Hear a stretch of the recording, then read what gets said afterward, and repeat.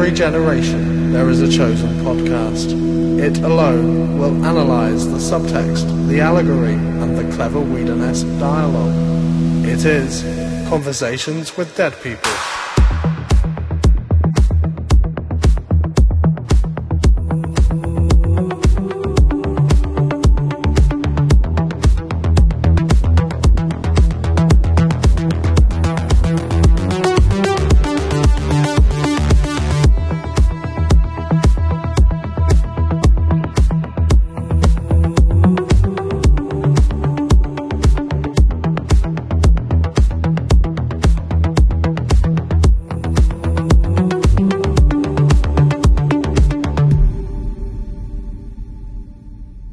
Hello, everyone, and welcome to Conversations with Dead People, a post-mortem podcast on the works of Joss Whedon. My name's Paul, I'm your host, and I'm typically joined by guests from the worlds of fandom and academia as we make our way through the critically acclaimed series Buffy the Vampire Slayer and its spin-off series Angel. And talking with me tonight, for the very first time, I finally pulled her out of her shell and got her on the microphone, Tammy Anderson, fan and amateur Buffyologist. Welcome to the show. Thank you. Glad to be here, I think. I feel like I've been trying to get you for a while. Yeah, you've brought it up a few times, and I decided to stop being a coward and go for it.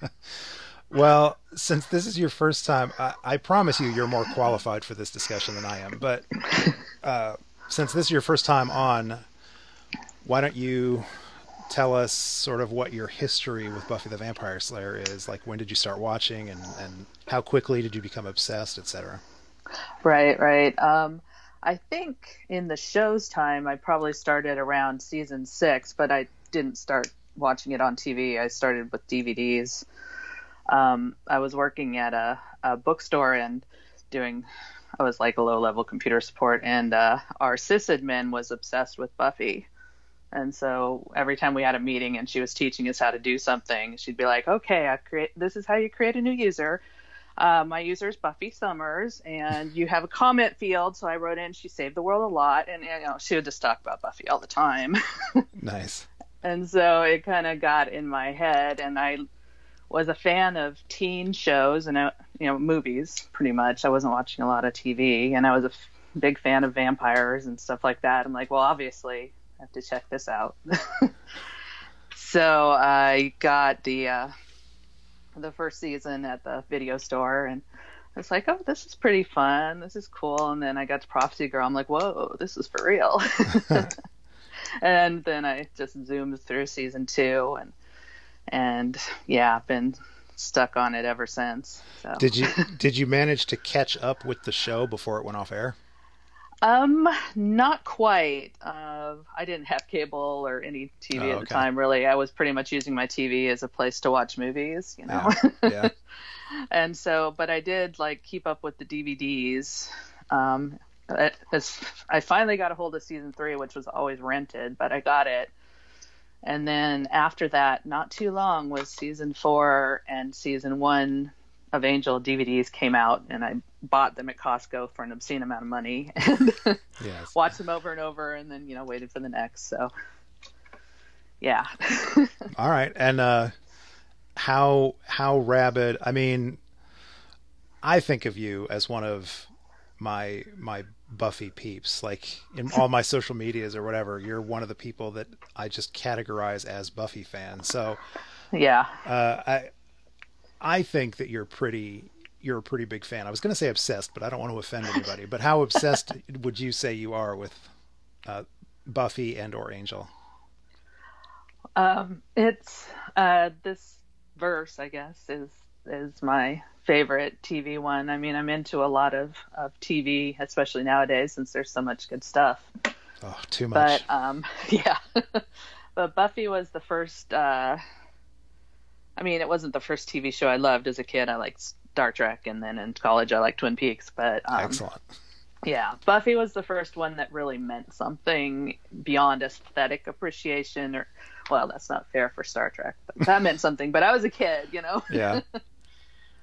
Buffy was the one. I mean, she still may be the only real female character I've ever really identified with. I don't know.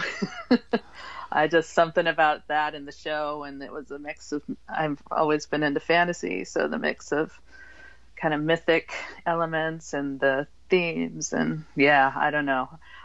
It's not like I rewatch it every year now. I used to, but yeah, I'd say obsessed is a good word. It's kind of the basis of a lot of things for me. Yeah. Do you ever do, or have you ever done like conventions, or have you ever been to any of the Slayage conferences? I went to the 2012 one in Vancouver. Oh man, I was wondering if we had ever crossed paths. I did not go to the Vancouver one, so. No, I did. That's the only one I've gone to. I was going to go to Montreal. I thought that would be a fun vacation, but that got canceled. Yeah. That would have happened like a week or two ago, I think. Yeah. All right. But yeah, I don't do a lot of, I'm not a people person, so I don't do a lot of like convention stuff or anything. Right. So I did Dragon Con one year and it was miserable. Never again. Never again. Yeah, I'm just no thank you. All right. Well, so you and I haven't spoken, at least not to my knowledge, we haven't spoken about what your feelings on season 7 are. What the hell? I'll just go ahead and ask. What's your favorite season of Buffy the Vampire Slayer? Oh, God, that one's so hard. Or what's your least favorite? I have favorites for different reasons. I mean, if I actually had to nail something down, season 5 would probably be my favorite. Cool. Although there's so many good things about all the others, and I'm a season 6 lover too, because it meant a lot to me in a bad time. Yeah, as happened with other people. I've just recently for this podcast finished the rewatch of season 6, and I was much kinder to it than I thought I would be. I did not remember. I've never been a fan of season 6, and so on this rewatch, I was hoping that I could come out of it a little more positive, and I did. It's still not my favorite, but I liked it more. Yeah. I mean, I don't know that there's any seasons I don't like, and I do like season 7. It's been a really long time. I realized this the other day since I rewatched all of it. I think probably 2012 was when I rewatched it last altogether. So, but I always liked it, and I mean, I know you don't like the ending. I love the ending, so it all works for me, you know. I legitimately cannot wait for the flood of hate mail that I get when we come to the series finale. I don't know. It'll be heartwarming if even one person's like, "That's a very good point. I agree with you. Thank you for sharing that idea." But I'm sure most people will be like, "What the hell is wrong with you?" No, it's always less than we think. I think confirmation bias online works for like the negatives too. Yeah. Like you notice the people disagreeing with you more than the people that agree. Yeah, true. All right. Well, that's the grand experiment of this podcast, is to see how many people I can alienate by the end of season 7. But sounds fun. For the time being, we are tonight we're going to be discussing episodes 708 Sleeper and 709 Never Leave Me. So we're not even halfway through the final season yet. Before we start the discussion, let me throw in the spoiler warning, just in case, for some reason, this is someone's first episode. Conversations with Dead People is not a typical rewatch and review podcast. We're going to be exploring the plots, characters, and themes of each episode in depth and within the context of the series as a whole.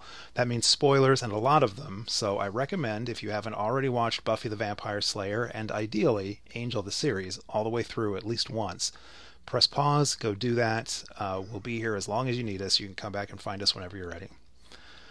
So, with that out of the way, Tammy, if you're ready, let's go to work.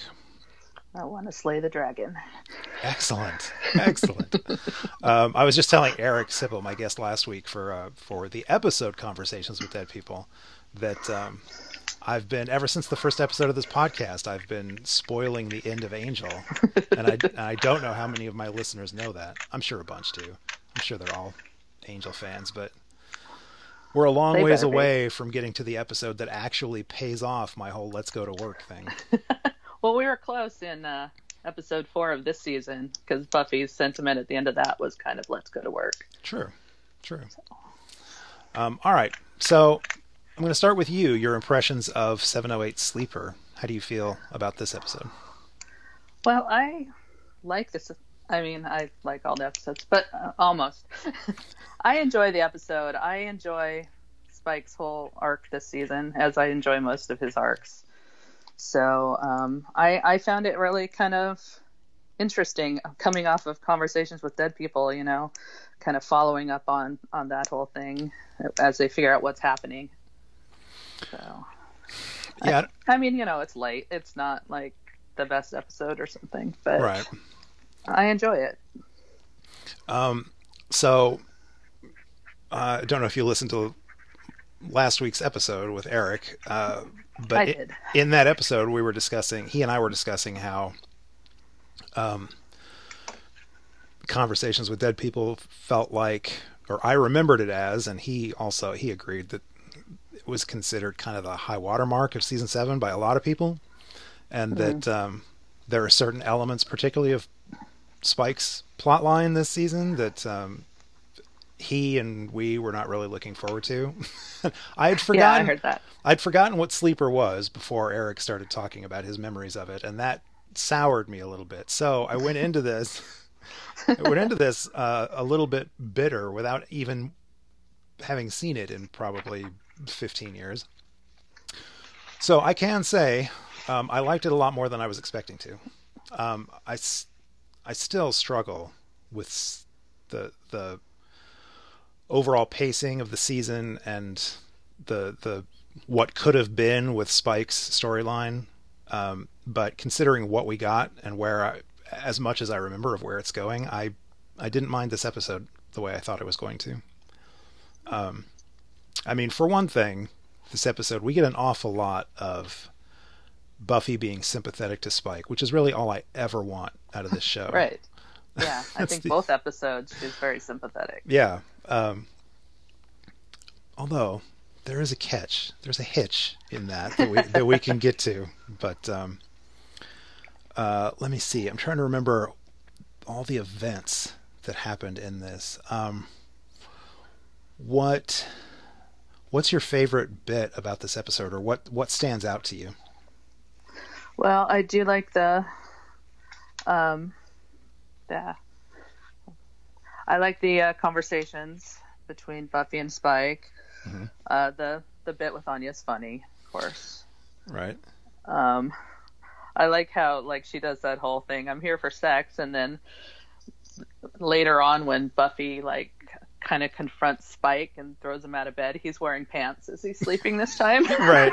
Yeah. It's like, I bet it's not safe around here to be naked. Can't be too careful. That was funny. And I liked kind of Detective Spike when he was going, oh shoot, I don't know what happened. I need to investigate this. So that was pretty good. Yeah, that was good. I joked last week that that we've had one episode that didn't feature Xander in any way, shape, or form. Right. And so I had obviously chosen the right episode to name the podcast after. But it was actually good to see Xander back. It was good to have Xander back this episode. And he was good this episode. Yeah. I like how he's learned from Selfless that he may present the argument that, Spike might be evil, but he's not doing it the way he used to with Spike or Angel. Right. He's like, right, maybe I should be more sensitive about this. Yeah, I genuinely liked his attempt at being, impartial or whatever. Yeah.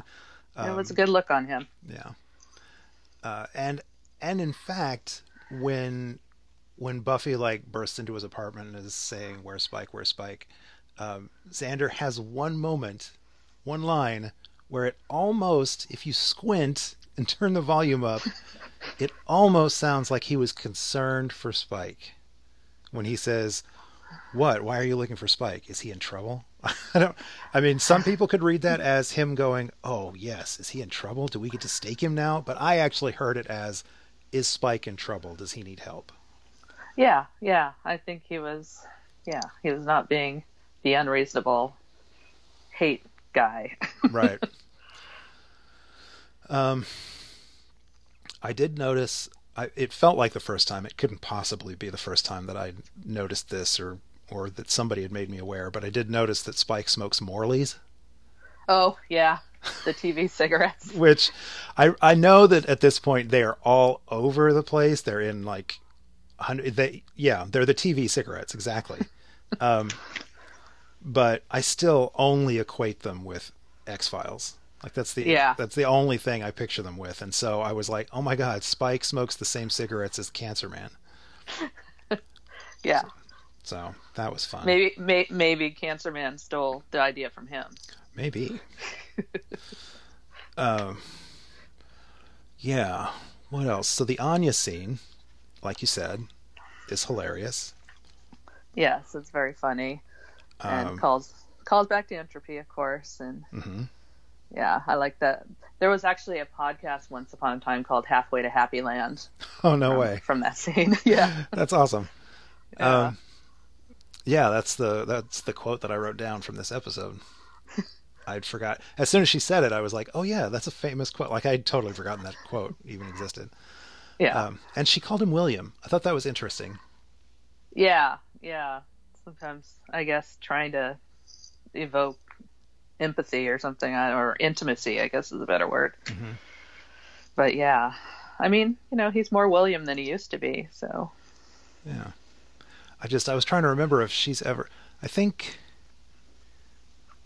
Buffy's the only one that's ever called him that, maybe. I think so. Maybe in conversation someone, because they talk about William the Bloody once in a while, but yeah. Not many people call him that. But yeah.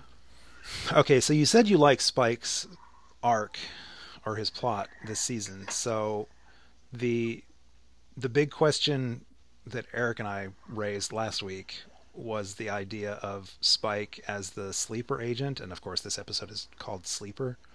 Right. And he's regularly triggered by that song, Early One Morning.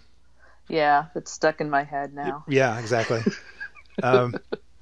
So is that part of what you like about his storyline this season? I think it kind of makes it complicated because, they obviously had to be like, well, we can't have it just like Angel, because for one, he's a different character and, serves a different purpose. But I think it does complicate things and it kind of makes sense. I mean, there's a lot in these two episodes that remind me of Amends, which makes sense because the villain's the same. Mm-hmm. And I just, I can see the first messing with him that way. And so refresh my memory and our listeners, who I'm sure don't need it because they're smarter than me, but Amends from season 3, that was the magical Christmas episode, right? That was the magical Snow in Sunnydale episode. And that was That's right. That was previously our only experience with the first evil. Right. And so was among the similarities, I believe, in that episode, Angel was begging Buffy to kill him because he was tormented. Yeah. Yeah. She was telling him that living is fighting and all of that. Mm-hmm. But yeah, it's the first was at least took credit for bringing Angel back from hell. I don't know if we ever got confirmation whether it did or not. I mean, I tend to think the powers that be did, or maybe Jasmine did. Who knows? Yeah. Who knows how far back it goes? But I just, the fact that these people are tormenting him, and like in Amends, they were trying to get Angel to take Buffy in various ways. Mm-hmm. And, in this one, he's like taste her, make her weak to Spike. And I just, I just like the parallels. I know Eric was talking about it being the same, and I don't think it's the same. I think it's parallels, and I find those interesting. They do that a lot in the show. Yeah. So you brought up the line that the first says of taste her, make her weak. Yeah. So that brings up, I mean, we can discuss this across both of these episodes. It could come up anywhere, but I'll start this questioning now. The idea that the first is probably the dumbest villain that Buffy has ever faced. Certainly, in my opinion, it's the villain whose potential is probably wasted the most. Because, well, okay, so the reason I bring it up here is you mentioned that line, and I understand that as the first evil, he doesn't necessarily, it doesn't necessarily have to have all of the answers and know how everything's going to work, but it seemed like a pretty gross miscalculation to force Spike to have a taste of Buffy, and then that turns out to be what clears his head. Right, just like when Buffy tasted Dracula. Yeah. Yeah, it's very similar to that. Yeah, I don't know. I don't know that I've had problems with the first necessarily as a villain, but when you look close at some of it, it's like, what are you doing? Because presumably Holden was her creature, or it's. I always think of it as her because Jenny was the first so much in Amends, so it just stuck in my head. Oh, good point. Okay. But it presumably was using Holden, and he revealed that Spike was killing people. Yeah. But then later, when Spike's like calling Buffy to the house, the first is like, it's too soon. It's like, well, then why would you tell her that Spike's killing people? So it's like, maybe it's a bad planner, or maybe Holden wasn't working for the first. I don't know. Yeah. There are some holes in what it does, and also it's like, seriously, you thought Andrew would be helpful? Right. Why is that why is he the one you're pinning all your hopes on? Jeez, get a clue. Yeah, it's like it's so funny because this is the next episode, but I think that's the only comedic like first storyline is the pig and the whole thing with Warren and Andrew being so ridiculously inept. It's like, okay, it's funny, but maybe the first isn't that smart. Yeah, when he's your agent, you can't help but be funny, I guess. Yeah. So again, as I continue my rewatch of this season for the first time in X number of years, maybe my opinions will change, but based on my foggy memories and conversations I've had with other people, I just feel like over the course of this season, there are so many, even with so I don't know what all of the First's abilities are, but primarily it seems like the First has the ability to channel the memories and images of those who have died. That's like its main trick. And even with just that, I feel like it could have been so much more of a serious threat over the course of the season.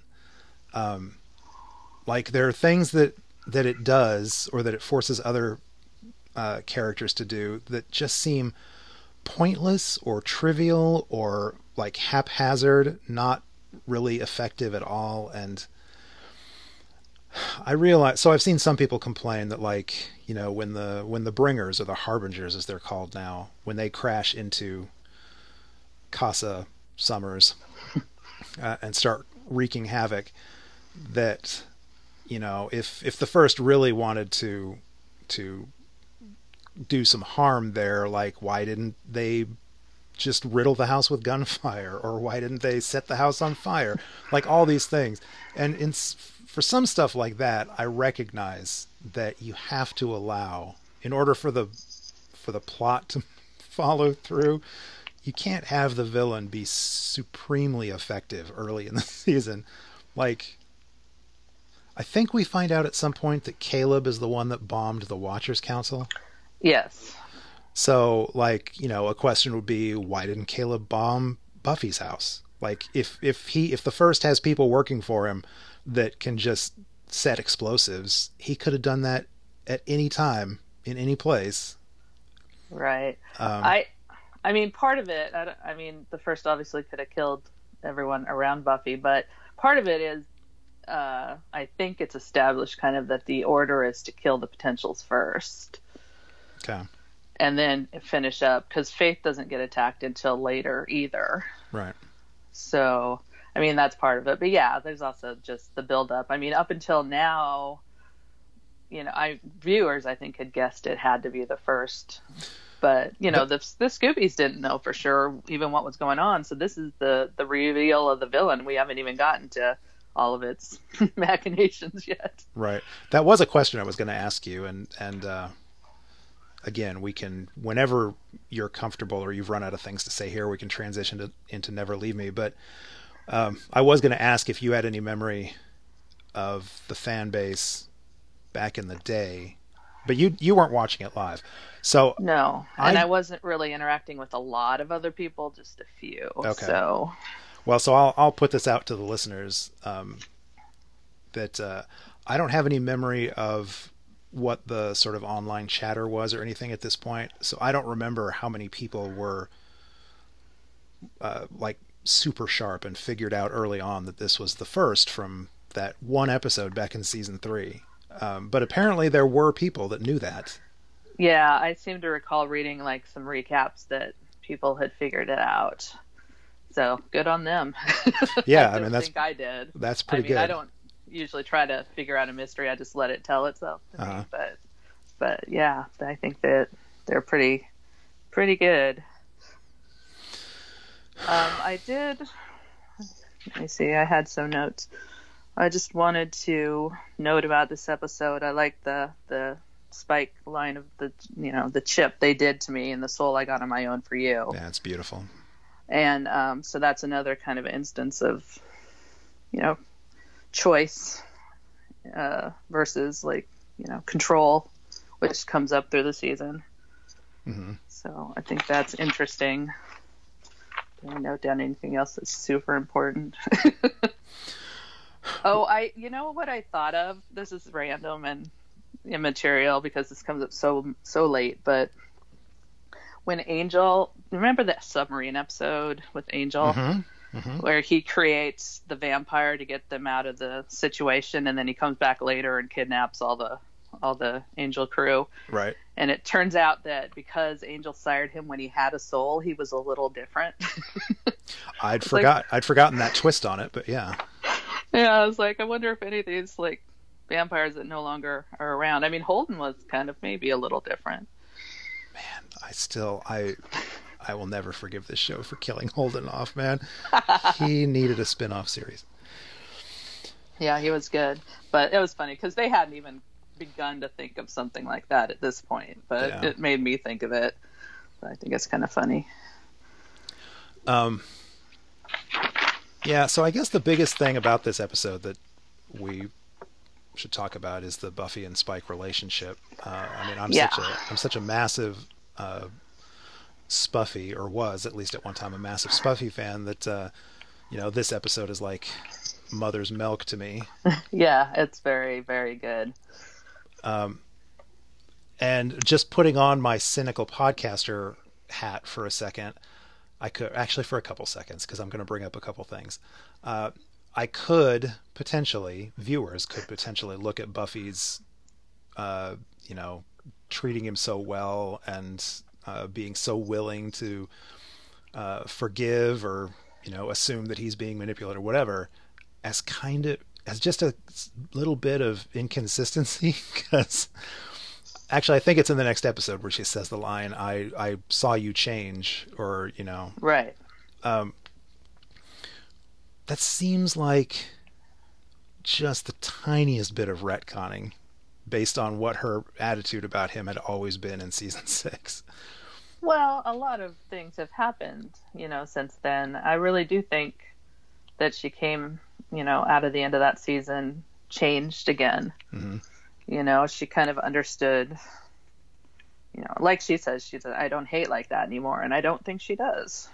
Yeah. I think she's kind of come out of that. And I mean, I also have a whole theory about the Slayer and souled vampires, because she, ends up kind of being a guide or a mentor to them. And I think it's significant, but that's just more of a mystical level than a personal level.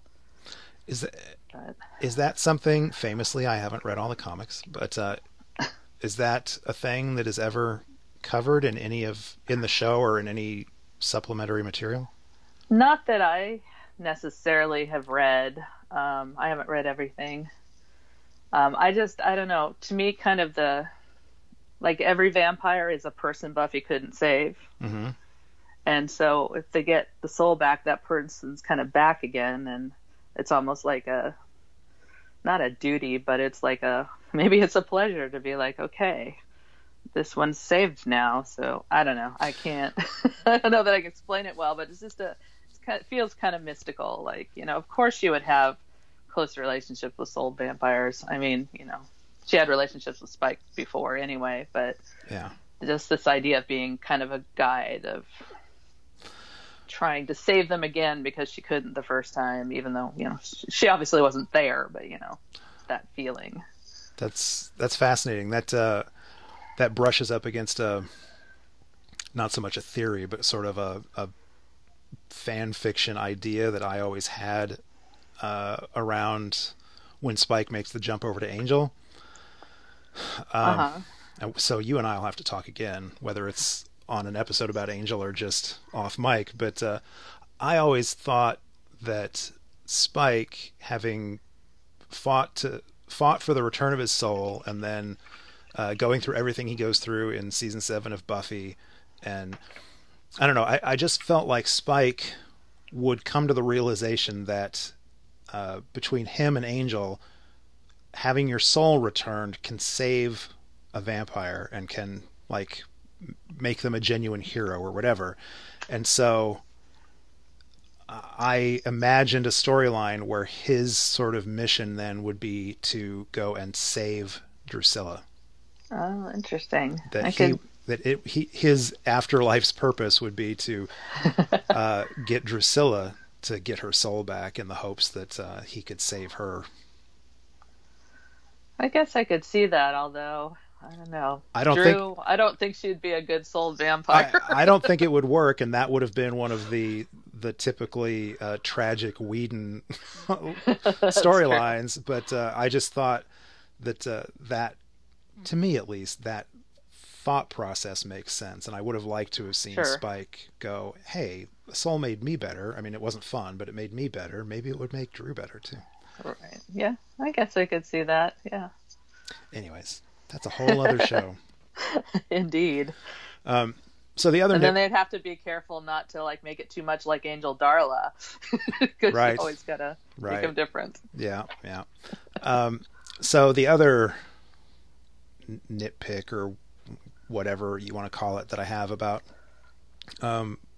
Buffy's attitude towards Spike in this episode, I'm really not complaining, because I adore Spike so much, and I love Anya, but I love Spike way more. And so this isn't actually a complaint, but I think it's air quotes interesting how Buffy is so ready to give Spike the benefit of the doubt and help him and trust that he is not, that he's not his right self.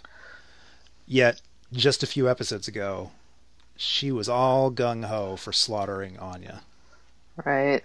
Yeah, I have a little issue with that too. I mean, in my head, she's not quite so slaughter happy, but maybe I don't have a reason to think that. I mean, she does know that you can't kill a vengeance demon by stabbing it in the chest. So it felt to me like she was just trying to make a point to Anya, this is.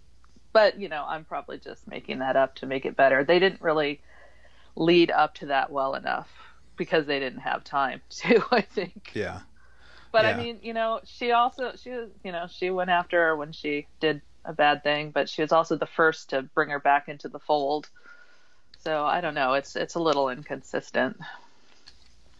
But yeah, the Scoobies themselves and the potentials will be very suspicious of her relationship to Spike throughout the rest of the season. Mm-hmm. So they agree with you. It's weird that he gets all the benefit of the doubt.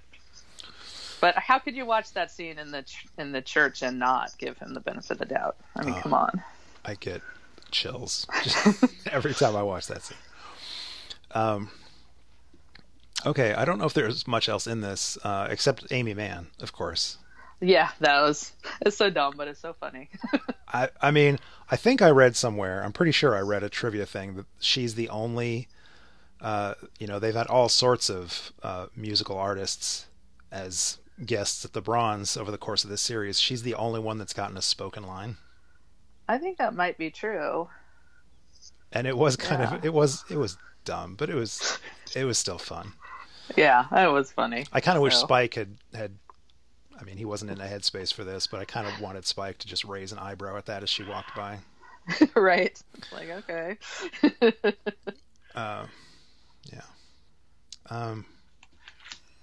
What else? Is there anything else in here? I liked how, I mean, there's another amends kind of parallel where, when the first is saying you're going against the plan, but we can make it work, said basically the same thing in amends, like, you're not supposed to die. This isn't the plan, but it'll do.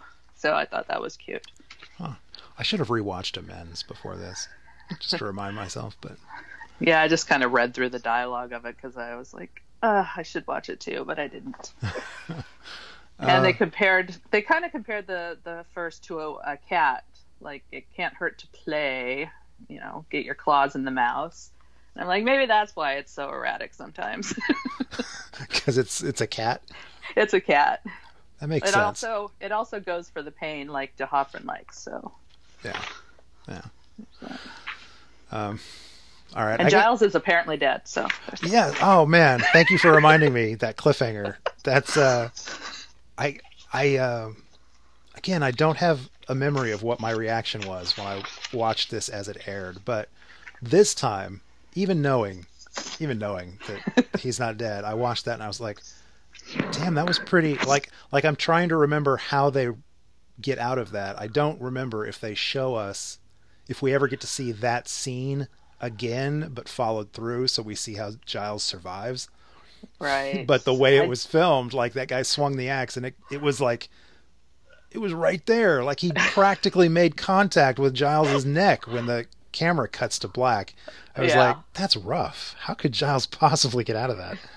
Right. It's like, I guess he just fell down really fast. I guess. So you don't remember if we ever see how... I don't remember because, they want to hold off until we suspect he's the first and then prove he's not. And I can't remember if he just tells them or if we do ever get a visual. I can't remember. I forgot all about that. So that's why they wanted us to believe, other than just shock value, they wanted us to believe he was dead. So when he comes back, we'd think he was the first. Yeah. Yeah, that was at least part of it. Man, people must have been pissed. I don't know. It was kind of fun. It's like, oh my God, is he actually dead? I'm just saying, when he comes back and people are speculating that he's the first, there had to have been some fans that were like, are you kidding me? Maybe. How dare you do this? But because I'll tell you, that's how I feel about Jonathan. Oh. I will never forgive this show for killing off Jonathan, especially, again, Eric and I talked about this last week, and as we're about to find out in the next episode, it was pointless. It was for nothing. It accomplished nothing. Oh, I mean, it was, I don't know. It was very effective in the episode, and it, brings Andrew into, I mean, his storyline, it does pay off his, atonement and stuff like that, but yeah, don't get me wrong. It was shocking. I love Andrew. I genuinely do, and I don't regret some of the stuff we get with him later in the season because I think Tom Lenk is just adorable as this character. But it should have been Jonathan. It just should have been Jonathan. I'm sorry, but I can hear you. I hear you. Anyways, all right. So if there's nothing else there, we can move into Never Leave Me. Sure. Okay, so this one, it's so strange. The previous one, Sleeper, was co-written by David Fury and Jane Espenson, and Jane is typically, maybe just by me, but I thought by a lot of people, typically thought of as the comedic writer. But I feel like there's a lot more comedy in Never Leave Me than there was in Sleeper, and it's written by Drew Goddard, who is hilarious. So yeah. I mean, he also did the trio parts in Conversations, right? Yes. Which yes. Normally you would think, because Jane used to do all of the Jonathan stuff. Yeah. So, but yeah, there's more comedy. It's a much lighter episode to a point. Yeah, to a point. I mean, I thought it was a nice cut to go from Anya's. I love how everybody is questioning the whole Spike thing that Buffy's doing, Right. and Anya's like, I don't know, William. If you ask me, I think William the Bloody is back, and then it cuts to the black boots and the black jeans and the black trench coat, and oh, it's Andrew. Yeah. Yeah, I like that too. I mean, they're paralleled kind of through the whole episode. When they're both tied up, they both are basically wearing the same thing. They're both basically blonde, and it's just, they're being interrogated. Man, I'm ashamed of myself. I actually hadn't registered that. Yeah, it's pretty even, cool. Even in the interrogation scenes, they're kind of mirroring. Yeah. Huh. Yeah, it's kind of fun. And the first, of course, is they're both agents of the first. Mm-hmm. One more unwittingly than the other. One way more effective than the other. Yeah, exactly. So. All right. I didn't take a lot of notes on this, so run with it. What do we need to talk about in this one? Well, I mean, a small thing is the stupid Watchers Council gets blowed up. Right, that was this episode, not the last one. Okay, yeah. Yeah, and Quentin's like, "Oh, the girl knows nothing." It's like, because you're not telling her anything again. You that was jerk. Oh man, I don't get the Watchers Council. They're so dumb. And what's also funny is they're talking about all of their branches. We haven't heard from Munich or whatever, and it's like, you don't have one branch in the States? Are you kidding me? Right. How could you not have a branch in the New World? Are you that old world? It was nice to see Lydia again. Yes. I think all of the checkpoint watchers were there, because the guy, I don't know his name. I don't know if he was ever named, but the guy that Buffy threw a sword past into the wall was also in there. Oh yeah, that's the other guy that asked Quentin. He said something to Quentin. Yeah, I thought I recognized him, but I didn't put that together. Yeah, so that was fun. But yeah, Lydia was always, bye Lydia. Bye Lydia. But yeah, we won't miss them. Although it was for one brief moment, you're like, oh, they're going to actually help. And it's like, oh, never mind. See, whereas I was just thinking, oh, they're going to come to Sunnydale and mess stuff up again. Well, yeah, that's probably more accurate. But at least there would have been some bodies to throw in the front lines or something. True. And then the only other small thing in that was they gave us some Robin Wood stuff. It's kind of random, but I do wonder. It's like I could kind of see him keeping an eye on the basement in general, but it's like, it was weird that he just walked right to that room. Okay, that everybody's been trying to find. Yeah, so that was my question. I remember the larger development with Robin. I remember where his character is going, but I don't remember how it gets there or what, all the details. So when he just sort of seemed to sense something and walked down into the basement, I was like, what is this? Is he connected to the first somehow? I literally don't remember all that stuff. I think it's a red herring that we're supposed to wonder if he is. Right. Even from the first episode, they're like, well, the Hellmouth is directly under the principal's office, so he's either evil or in trouble. Yeah. And they're still playing out which he is. So, but yeah, he's fun. But his, the stuff with the students was just kind of getting to know him a little more, I think, for later. So that could have kind of probably gone in anywhere. Significant, I guess, or maybe just to me, but significant that he's the character that got to bury poor innocent Jonathan. I know. It's like, oh God, another body. I guess I'll take care of it. Right. I presume is the sentiment. So yeah. I don't remember how long it is until we start getting some payoff on him, but I'm looking forward to it. Yeah, it's when do we get? The first date, episode I think, maybe? 14. Yeah, first date. At least we find out about Nikki. Okay. So I don't know if we get any more hints that, ooh, is he evil before then. I think they're too busy in these first episodes with the potentials come in and all of that. So I really like the fact that Xander is the one that figured out the whole trigger thing. Yeah, that was good. Not only because it's always nice when they find a way for Xander to organically, like, just genuinely be part of the team and come up with a solution or whatever, but also because I will grasp at any straw, like even the tiniest suggestion that Xander is capable of viewing Spike as anything other than a mindless soulless killer. That's like catnip to me, so I will just clutch at any example of that. So, were you a Spander fan too?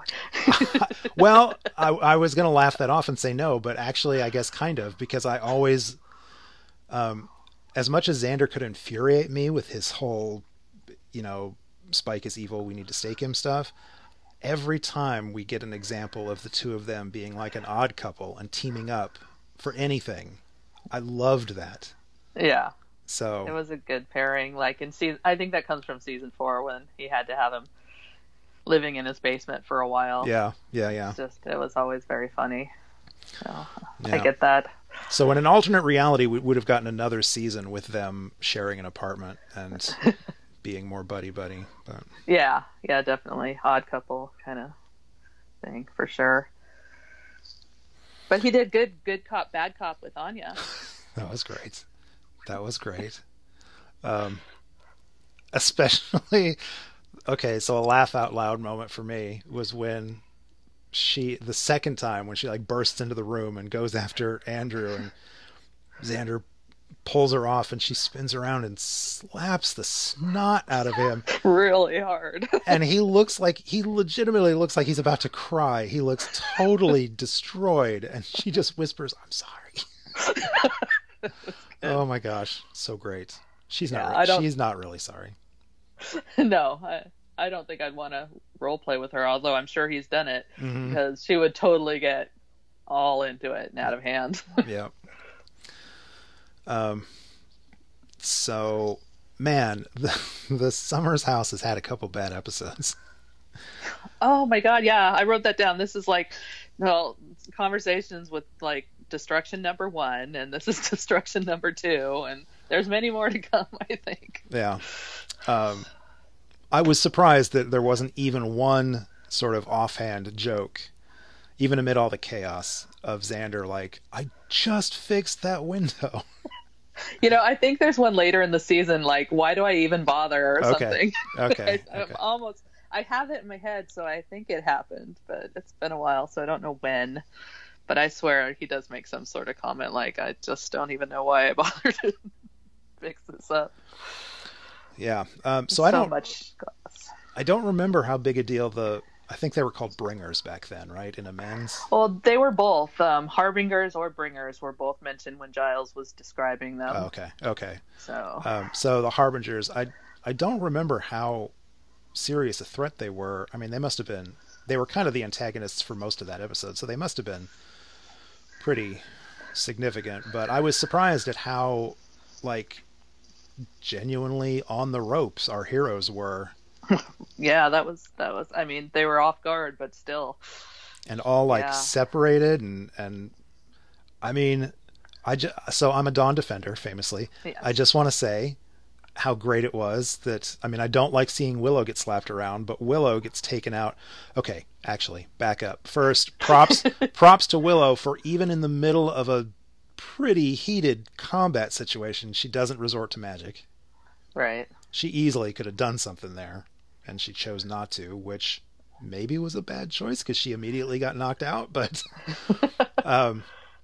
but yeah, I just think it's super cool that one of the veteran Scooby Gang gets taken out pretty quickly, and then Dawn holds her own. She does good. Multiple times. The elbow to the face was great. The flip was great. Again, Dawn the Vampire Slayer, a show I would have watched. Right. Yeah, maybe she should have been a potential. Yeah. But it's hard to have the Slayer bloodline when, I mean, I guess she has Buffy's blood too. Yeah. So she could have, but, like, she didn't exist on the Earth 2 years ago. So interesting choice that the show decided not to go that route. I think it was good for her. She's another kind of everyman like Xander, mm-hmm. where it's like not getting the superpowers. And spoilers for people who haven't read the comics. I've read enough of the comics and talked to people enough about the comics to know that Xander and Dawn eventually become a thing. Yeah, I've read season 8, so yeah, they were a thing in that. We didn't see the beginning of it; it was just already established kind of thing. Yeah. Yeah. So with that, I mean, they with that in mind, I've rewatched I've been just paying attention to their interactions a lot more closely on this rewatch, just trying to see if I could imagine that actually becoming a thing. I think I can. Yeah, I mean, I grew up in a small town. I can imagine it. It's just what happens, you know. Somebody like marries somebody else's older brother or something. Yeah. So, okay. Yeah. And I guess technically there's only 4 years difference or something between them. Right. Yeah. So I think if Dawn matures enough into an adult, and she's already pretty mature this season, you can kind of see it happening without being squicked out by it. At least some people can, not all people. Not all people. Yeah. This conversation and the word squick will come back in Angel. Yeah. Which got kind of a weird sideways shout out in this episode.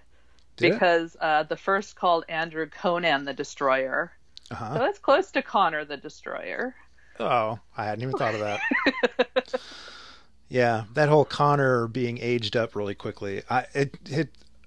I'll say amused, but it actually annoyed me how much people fought against the notion, because we first met that character as a baby, and then now he's an adult. I mean, he's a petulant, immature adult, but he's an adult, and he's doing adult things, and people think it's gross. Yeah, I know. It's lack of imagination. Come on. Yes. But anyways. Yeah. So I did like Willow's interaction with Andrew. That was terrific. Oh yeah, when they bumped into each other? Yes. And he's all scared, and she's all whatever until she learns, oh God, I have to speak his language, don't I? Yeah, and when she gets him back to the house, and he's like, hey, your hair's not even black anymore. Like, well done, genius. Yeah. That whole scene in the butcher shop was funny. It was very, very reminiscent of like when a young guy goes to a pharmacy to buy condoms. Right. And he orders like a ton of stuff and just sneaks that condom reference in there. Yeah. Very good. I also like that the butcher didn't even bat an eye at the... Can you imagine how much blood he sells? Yeah, exactly. I mean, come on. Exactly. I mean, Willow is about to walk in there and probably just order pig's blood, so I'm sure it happens all the time, but... Yeah. All right. What else do we get in this episode? Okay, well, we get all of the... Oh, one just little note about Andrew. When Xander gives him the water, he sniffs it as if he's going to be able to smell poison or something. Yeah. Anyway, that was just funny. It's probably an actor thing. You referenced the attempted pig slaughter. That was actually pretty funny. Oh, yeah, it was. I mean, the whole time you're like, if you're thinking about the first, you're like, why are you demeaning yourself with this if you're so, like, evil? But if you don't think about that, it's just hilarious. Again, the whole punchline that is the death of Jonathan bugs me, but I want to ask, I guess he's an unreliable narrator, the first talking as Jonathan, but sure. But when he's like, I mean, I'm smaller than most people, so I don't have that much blood. Okay, I'll buy that one. And then when he says, I probably should have told people I was anemic. That's just dumb. I'm like, that's not how anemia works. Like anemia, I don't think anemia means you don't have a lot of blood. It means you have a low iron level, right? Yeah. So apparently they just needed iron. They could have thrown some nails on the thing. I guess, yeah. But then they replace him with the tiniest pig in existence. I know, and then all right, so Jonathan wasn't enough, but this little piglet will do. Sure. Yeah, they didn't really need much of Spike's blood. It must have been almost all the way done or something from Jonathan, because they really didn't need a lot of Spike to open it either. I did think about that when he's like, I'm smaller than most people, I don't have a lot of blood, but the scene, like when he stabs Jonathan and Jonathan falls onto the seal, like the blood pours out of Jonathan and pretty much Right. covers that entire seal. And then when Robin, when Professor Wood finds his body, there's no blood on there at all. Yeah, so the seal ate it. I but was it going to didn't say, yeah. get enough, I Yeah, guess. yeah. Yeah, it was kind of random. Okay, so this was our introduction to what will become known as the Ubervamp. Right. The Turrican, I think. Turrican, yeah. Camden toy. Yes, one of the gentlemen. Yes. And Gnarl. And Gnarl, yeah, from earlier in the season. He must be a fun guy to go to parties with. What was I going to say? Oh, so what are your thoughts on... Well, I guess sticking to this episode for the moment, what did you think of the reveal of a real vampire at the end? It was creepy at the time. Yeah. And it's scary for the next couple of episodes. I mean, eventually towards the end of the season, there's a billion of them and everybody can kill them. But I mean, that happens in all of these kinds of stories. Yeah. But yeah, he was totally creepy. It's like, what do you mean a real vampire? What the hell are you talking about? Right. Even though I remembered the Ubervamps, the Turrican, and I knew what he looked like as the camera was panning up to make the reveal, I was still, just in the back of my mind, I was still kind of wishing that it looked a little more like the Master. Oh, sure. I mean, I guess you could imagine, a couple thousand more years of evolution for the Master, and he might look like a Turrican, but... Right, yeah. And Kikistos, I can't remember what his face looked like. Oh yeah, I don't remember him at all. But he was another super old vampire with like cloven hooves and stuff. Yeah, that's right. So I guess maybe they had Neanderthal vamps and then they had Cro-Magnon vamps or something. Could be. I don't know. The Master has just always been one of my favorite designs on the entire series, and yeah, he looks good. But yeah, the Turrican is very scary for a little while. So yeah, I think Eric alluded to this in our discussion last week, but I don't remember. Like, I remembered that the Ubervamps were a thing, and I remembered that at least for a while, this one was super tough to kill. Yeah. And that by the end, people are just dusting them left and right. Yeah. But I didn't remember how long that went on, and I didn't remember if there was ever an explanation for that. Not really. I mean, more training and all that, I suppose. But yeah, I am, at first it was like, it wasn't that it was impossible to get a stake to it. It's just that you had to get it in like harder because the sternum was more difficult to penetrate or something. Right. Well, but then like Dawn and Xander and Anya, I mean, they're all just like, I mean, I don't know if Anya killed any, but they're all at the final battle, they're able to do a lot more damage than they were. There must be a Zen thing to that or something. There must be some sort of Slayer foo that people learn, because I've always thought that vampires have their chests are made out of paper mache or something, because right, it's pretty easy to plunge a stake into a vampire. Yeah, it's much easier than a human. I mean, I would guess. I wouldn't know, of course. Well, yeah, no, we will not incriminate ourselves on this podcast. Yeah, they seem to have a special relationship to wood. Like, okay. So what do you think thematically of the idea of introducing a quote-unquote real vampire? I know sort of one of the themes of this season is going back to the beginning. And so... Right. The idea, I guess, here is to make sure that Buffy the Vampire Slayer goes out with vampires being a legitimate threat again, since they've kind of become a joke. Maybe, yeah. And the first is supposed to be like, the first, so having an older... I mean, it's not quite like having an Illyria type demon, but it's close, right? Yeah. So it's one of the... I don't know if the Turrican are old ones. I doubt it, because I think they're orcs. They're minions, Yeah. Even the name Turrican is very Uruk-hai. Yeah. Yeah. So... I do remember that conversation happening back in the day. I remember that being a subject. Yeah, well, especially like the end fight with the CGI, I think they used was the stuff that they developed in Lord of the Rings, I think. Oh, Or, I mean, I damn. don't know that that's directly. I don't think they used Weta or anything, but I think other No. people had started using that. Yeah, but now I'm remembering I can't remember what the name of that software is that Weta developed to have crowds of digital assets that behave individually. Right. Is Yeah, it I remember. Massive? Is that what it was called? That sounds right or close. Yeah, Yeah. something to do with mass. Yeah. So yeah, I think I remember that being a discussion for the final episode, that they were using the same Massive hardware. Yeah. Crazy. Would make sense. Yeah. Oh, I had a thing. Oh, it was just a thing about the whole Buffy Spike thing again. I guess we kind of talked about it, but we didn't necessarily talk about where they ended it here.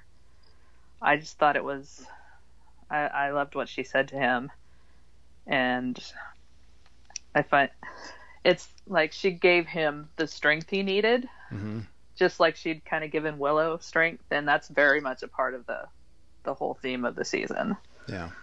And then at the end of the season, I think in Touched, he gives her strength with like a more like crafted speech, but still it's kind of feels like a bookend. Like she like tells him she believes in him, and then he's basically like, you're the one at the end. And I just thought that was really, I hadn't noticed that before. Yeah, I can't believe I didn't try to get us to talk about that whole scene where Spike is trying to get her to kill him. That was powerful for a couple of reasons. Not only because of the really powerful payoff where she stands face to face with him and says, "I believe in you." Yes.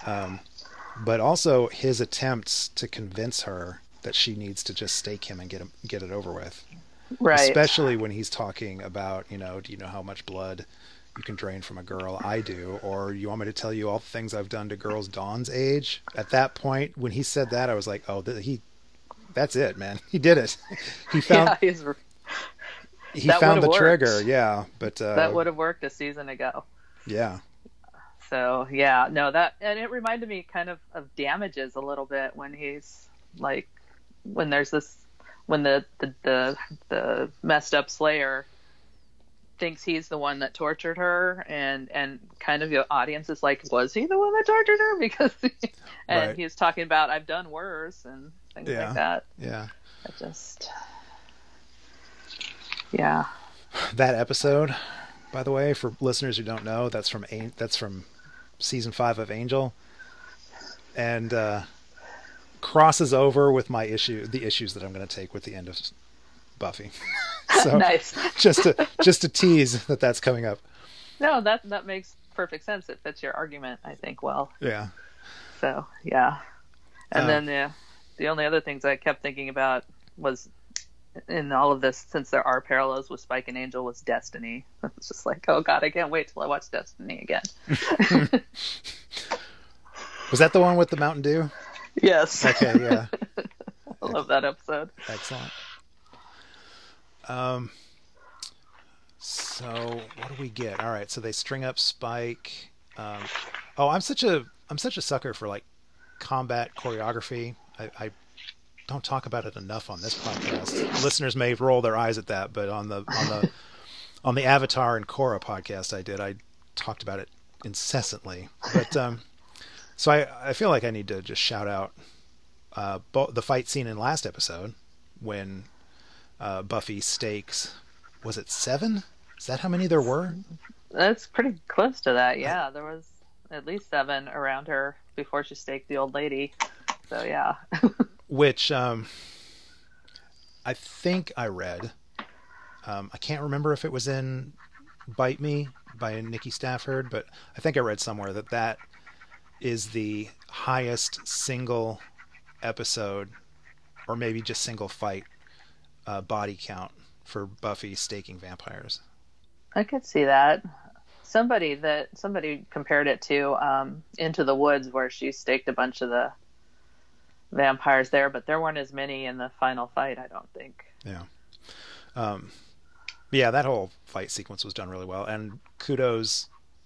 I often wag my finger at the show when it's so plainly obvious that you're watching Buffy's stunt double, Sarah Michelle Gellar's stunt double. But Right. what is dunt stubble? Why did I say that? I don't know, but it sounds dirty. That needs to be a thing.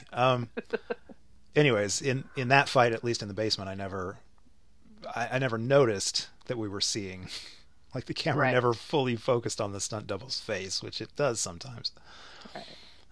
And then in this, even though it's more of a collection of combat scenes as the Harbingers are attacking the house, still the editing of that whole siege moment I thought was handled really well, and gave you a good idea. I mean, we have 7 seasons of knowing the Buffy Summers house, but still, you could follow the geography of the house. You knew what room was next to what, and who was about to burst into the room and fight who. And Right.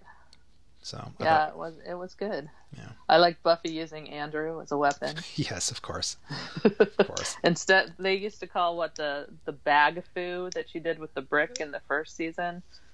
I think they called it bag foo or something. So this was Andrew foo, I guess. Oh, are you talking about in the first episode of this season? Yeah. Yeah. The purse with the brick in Yeah. it. I loved that. I loved that whole Yeah. thing. This was kind of similar, only it was a person. Yeah, and Andrew's not much bigger than that purse with a brick in it either. So That's very true. what The scene in the basement also was very reminiscent of Fear itself, when that was her fear in the haunted house. Oh, right. She went down the basement and hands started coming out. Right. And then I was just like, oh yeah, this whole show is from beneath you it devours, isn't it? It's vampires. So I love, again, even though I knew it was coming, I still got a little thrill. I got a little, tingle when Buffy figures it out. I loved the fact that Buffy recognized the Harbingers, and I was like, hey, I know these guys. I know who we're facing. Yeah, no, that was good. I mean, I don't think we ever saw their faces in the first couple episodes when they were killing potentials. No, I think we just saw hooded people. Yeah, I was trying to think back if they had ever revealed that, because I had forgotten that the Harbingers, we must not have seen them before, because in this episode true. I was like, oh yeah, they don't have eyes. I'd totally forgotten that, so they haven't revealed that in this season before, I think. Yeah, so yeah, that was a good reveal. Of course, the other ones are probably like, I don't think I remember this first thing you're talking about. Right, yeah. But they will know soon enough. Are the Harbingers human? I don't know. I doubt it. Or if they once were, they're not anymore. Okay. Giles had said that back in Amends that they were the ones who gave the dreams. Like, they would raise spirits to haunt people. Mm-hmm. And so I think like they were the ones who sent, Angel like dreams of his old victims. But then I think, the first was taking the form of Jenny. So maybe they go back and forth. Maybe they do the background stuff, and then it does the main taunter. Yeah, I was just wondering because I think you're right. If they were human, they're not anymore, because obviously they've had their eyes. I thought it looked like they'd had their eyes scarred or carved out, but maybe they, I don't know. Sewed shut, maybe? Sewn shut, yeah. Yeah, but, I don't remember. Because she killed a couple of them, and I was like, oh, there's another human on Buffy's body count, but I guess they don't count as human. Right. Yeah. I mean, I don't count the Knights as human, but I suppose I'm supposed to, so. I mean, I don't even know if they're like, have they been around since the Crusades? I don't know. Ugh, they were terrible. Okay. So what else? Oh, the another line that Buffy had is you fought the monster inside you, which they have a long string of the going back to the end of season 5 where he's like, I know I'm a monster, but you treat me like a man. Yeah. So that was part of their. I mean, Angel had that too in Amends, where he's like, it's not the monster that needs killing, it's the man. So. Yeah. Oh, another funny Anya line that I forgot about was maybe it's another musical. Just a crappier one. Thanks for helping out. Yeah. Okay. Yeah, I don't. Oh, Oh, go ahead. I did have one other thing that's totally immaterial, but when the first shows up this time, it's wearing Spike's long leather jacket, which we won't see for a little bit longer. So. Oh yeah, he's not wearing the jacket anymore. Right. Yeah, he doesn't put it on until Get It Done. So that's interesting because when the first appears, so every time that we see the first appear as Buffy, it's wearing what Buffy is wearing in the episode. And I know from a television storytelling standpoint, that's because they need to sort of either trick or creep us viewers out. Right. But I just assumed that meant that the first, that was a deliberate thing that the first was doing. And so it's interesting that the first is appearing as Spike, but dressed differently. Yeah. Yeah, it is. Maybe it's a sign that he's starting to see that this is separate from himself. You know, because before it was all mixed up, and he said it was like him seeing somebody else do the killings, and that's kind of the first taking, you know, dressing exactly like him and confusing his mind or something. So maybe now he's seeing more clearly it's separate. I don't know. Maybe. But I thought it was interesting. Now I'm trying to remember. Every time we've seen it as him, has it been wearing the coat? I can't remember. It definitely is not, because in Sleeper it was pretty much dressed like he was. Okay. I'm almost positive. I could be wrong, but I think that's the only time we've seen it as him, right? Was starting in Sleeper. I don't remember. Yeah, I don't remember. Man, I'm terrible. I think. I literally and I'm pretty have just, sure he was dressed like him. I literally have just done episodes about all of these shows, Right. so I don't know why. I just watched them all too, but I'm like, I don't think, he was haunted by Buffy a lot. Yeah. And that was maybe part of why the first was always dressed as her, is because she could, like the time when he thought he was talking to her, and then she walked up, and so just to confuse him even more. Yeah. Okay. Well, is there anything else that we've missed, or any other big moments that we haven't touched on? Oh gosh, I don't think so. I did like that through this whole thing, because I think Michael Adams, is that his name? Then I'm saying it right? The Slayer Slaying guy that you had on? Oh, yes. Yeah. He was saying, talking about some of the themes of, being alone or being in a group and stuff like that, and talking about, and Buffy was talking about, whether she's cut off or whatever, but her and Willow especially, and her and all of the Scoobies are pretty much sharing all of their information as it comes up in these 2 episodes, and I like that. The only one who really holds back is Dawn, and you can kind of understand why she holds back about the whole Buffy won't choose you thing. Yeah. That was... So yeah, 2 points there. One, it was a little uncomfortable watching Dawn struggle with, so what the bad guy told Spike is true. So it does say true things. Right. Like, I agree. It's very clear why she's doing that, but it is a little it was a little uncomfortable for me. But maybe that's because I don't remember how effective the first sort of conditioning on Dawn ultimately is. I mean, I think I might have commented this on Facebook, but I do think it kind of pays off in that she's part of the group. In fact, she's the one that's like, you need to leave, right, when they kick Buffy out. And right. I think that at least played a part in it. It wasn't very like, this is why she's doing. I mean, there were other reasons, but I think it planted a seed that might have helped. The other point was, we were so excited, or I was so excited, that season 7 opens with, oh my God, they're going to acknowledge that cell phones exist. She's giving Dawn the most dangerous weapon in the world, a cell phone. Yeah. And like, one of the gags of the season has been that Buffy keeps dropping her cell phone or whatever. So I was gonna turn that whole cell phone thing into a punchline and talk about how impressive it is that now that we have cell phones and cell phones are proving to be ineffectual. Yeah, you're absolutely right. The Scooby Gang is just communicating with each other like better than they have in many seasons. Of course, they all live together now, apparently. Right. But yeah, I think they're doing really well so far.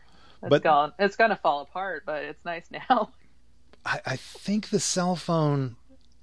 addition of a cell phone, I think it's only been useful twice so far. One in the first episode when Dawn is down in the cellar, down in the basement, and she actually calls Buffy. Right. So that pays off the cell phone because Buffy couldn't have found her or known about it without that. And then in Sleeper, when Spike calls her. Right. I was like, I don't know why I was so impressed by that, but I was like, who is he calling? Oh my God, he's calling her cell phone. Wow, that's amazing. I know. It's like, it's the new world all of a sudden. Yeah. It was kind of useful as a symbol in conversations with dead people. Yes. It was a punchline. It was a punchline, but yes, it was also a metaphor. Sure. Yeah. You're connected to lots of people, Buffy. I just remember there was some commentary about how, like, at no time was, Sarah Michelle Gellar ever wearing pants that had pockets. So she'd just, like, pretend to stick it in her back pocket, and that would be how they'd handle it. Oh, that's hilarious. I didn't even think of that. Yeah. Okay. Well, I think we've dissected it as much as we can. Yeah, we covered it pretty well, I think. I'm probably sure I forgot something that I'll regret. I always forget stuff. That's why you wonderful people who actually acknowledge the Facebook posts are so precious to me.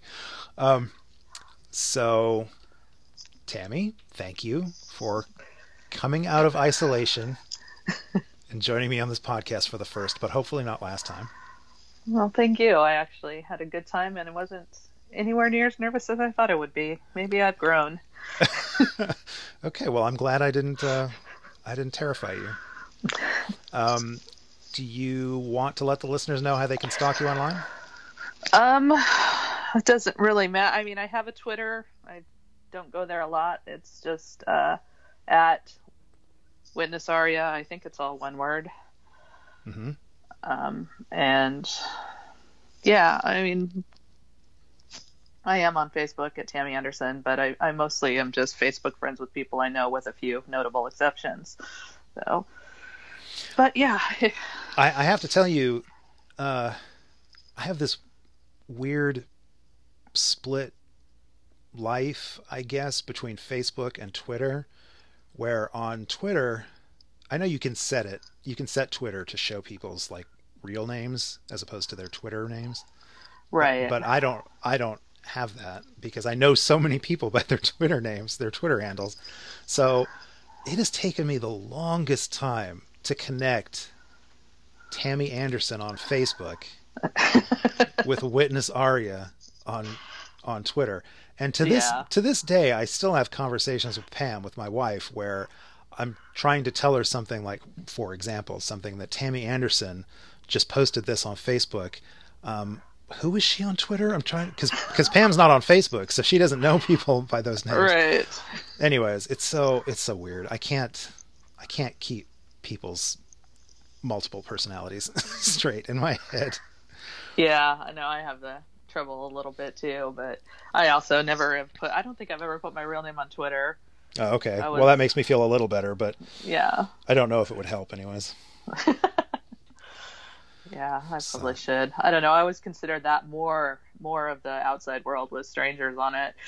And Facebook is more like, closer grouping of people I know or something. I don't know. It's dumb. I'm old, so. I think that's how it's supposed to be. I don't know if that's how I effectively use it, but it is how it's supposed to be. Yeah. But anyways, so Tammy, Witness Aria, thank you for joining me. And thank you. We'll need to get you back. Probably not for Buffy, because I think Buffy's pretty tight until the end. But Angels, by and large, Angel's pretty wide open. So if there's any Angel stuff you want to come back for, let me know. Oh, I'm happy to come back for Angel. I'm looking forward to rewatching it along with you because it's been a while. I can't wait. Cannot wait. All right. And thank you all at home for listening. You can find links to this and all of our past episodes at the website conswithdead.com, or you can subscribe to the show on iTunes, I guess, for a while at least, while iTunes still exists, Apple Podcasts. If you do that, please rate us or write us a review. That really helps us find new listeners. If you have any questions for me or any of my guests, or if you'd just like to share your thoughts on whatever we've discussed, please join the conversation. You can drop us an email at conswithdead@gmail.com. Follow us on Twitter at conswithdead, or reach out to us on Facebook. Conswithdead, I think? Yes. Or I think it's facebook.com/conswithdead, but if you search Conversations with Dead People, I don't know the shorthand for Facebook. I don't know. Who knows what I'm doing. the shorthand for Facebook ever? We're out there. You can find us. Next week, Vicki Willis Navarra is going to be joining me to discuss episodes, I forgot the numbers, 710, Bring on the Night, and 711, Showtime. So, until then, Gur Arg, everybody. Gur Arg. Because no love